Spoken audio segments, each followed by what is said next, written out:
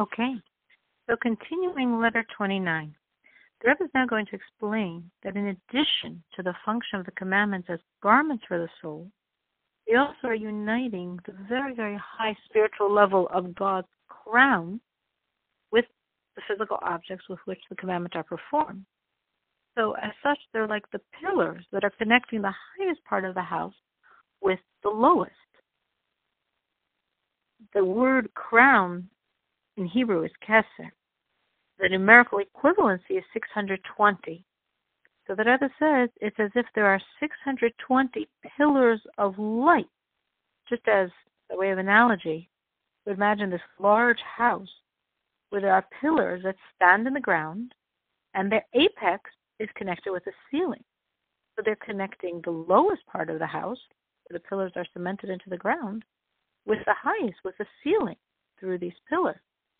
So, precisely so, metaphorically, the supernal crown transcends God's seminal wisdom, the highest level of the God's attributes, because crown, again in the Hebrew, is Keter, relates to another Hebrew word, poteres, the capital, as that which surrounds and encompasses over the brains of the head, over the faculties of intellect. And this supernal will is vested in the 613 commandments and the 7 added commandments of the rabbis, all of which are basically action-oriented commandments involving this physical world. Even commandments of speech is considered like an action. And even commandments of thoughts or of the heart are given to physical men and physical bodies in a physical world. Because I could choose to have my heart go for good or for the opposite. And obviously, if it was a soul without a physical body, it wouldn't have this issue. So all of the commandments have to do with physicality, have to do with us being physical people in a physical world.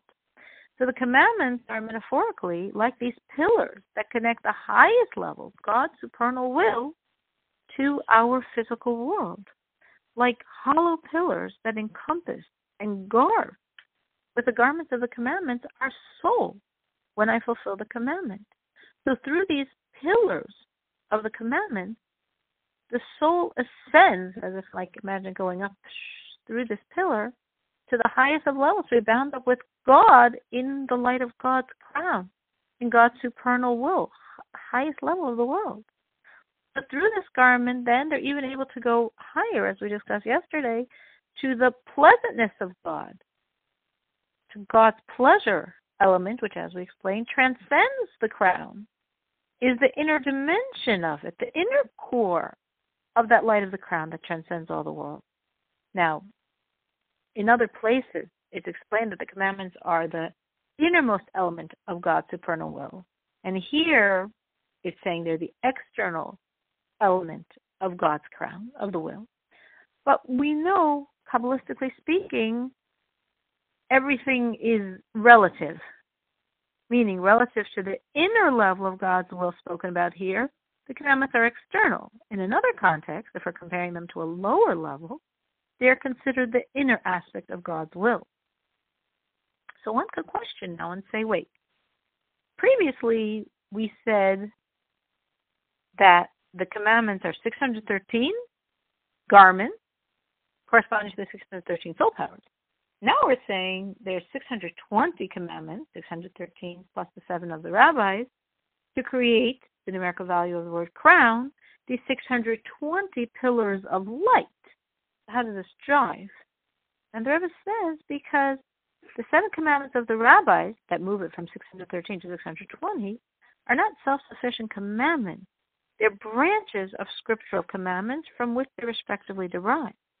So the soul has 613 garments deriving from the 613 commandments, including all rabbinic mitzvahs, all rabbinic commandments, and these garments garb the 613 powers of the soul.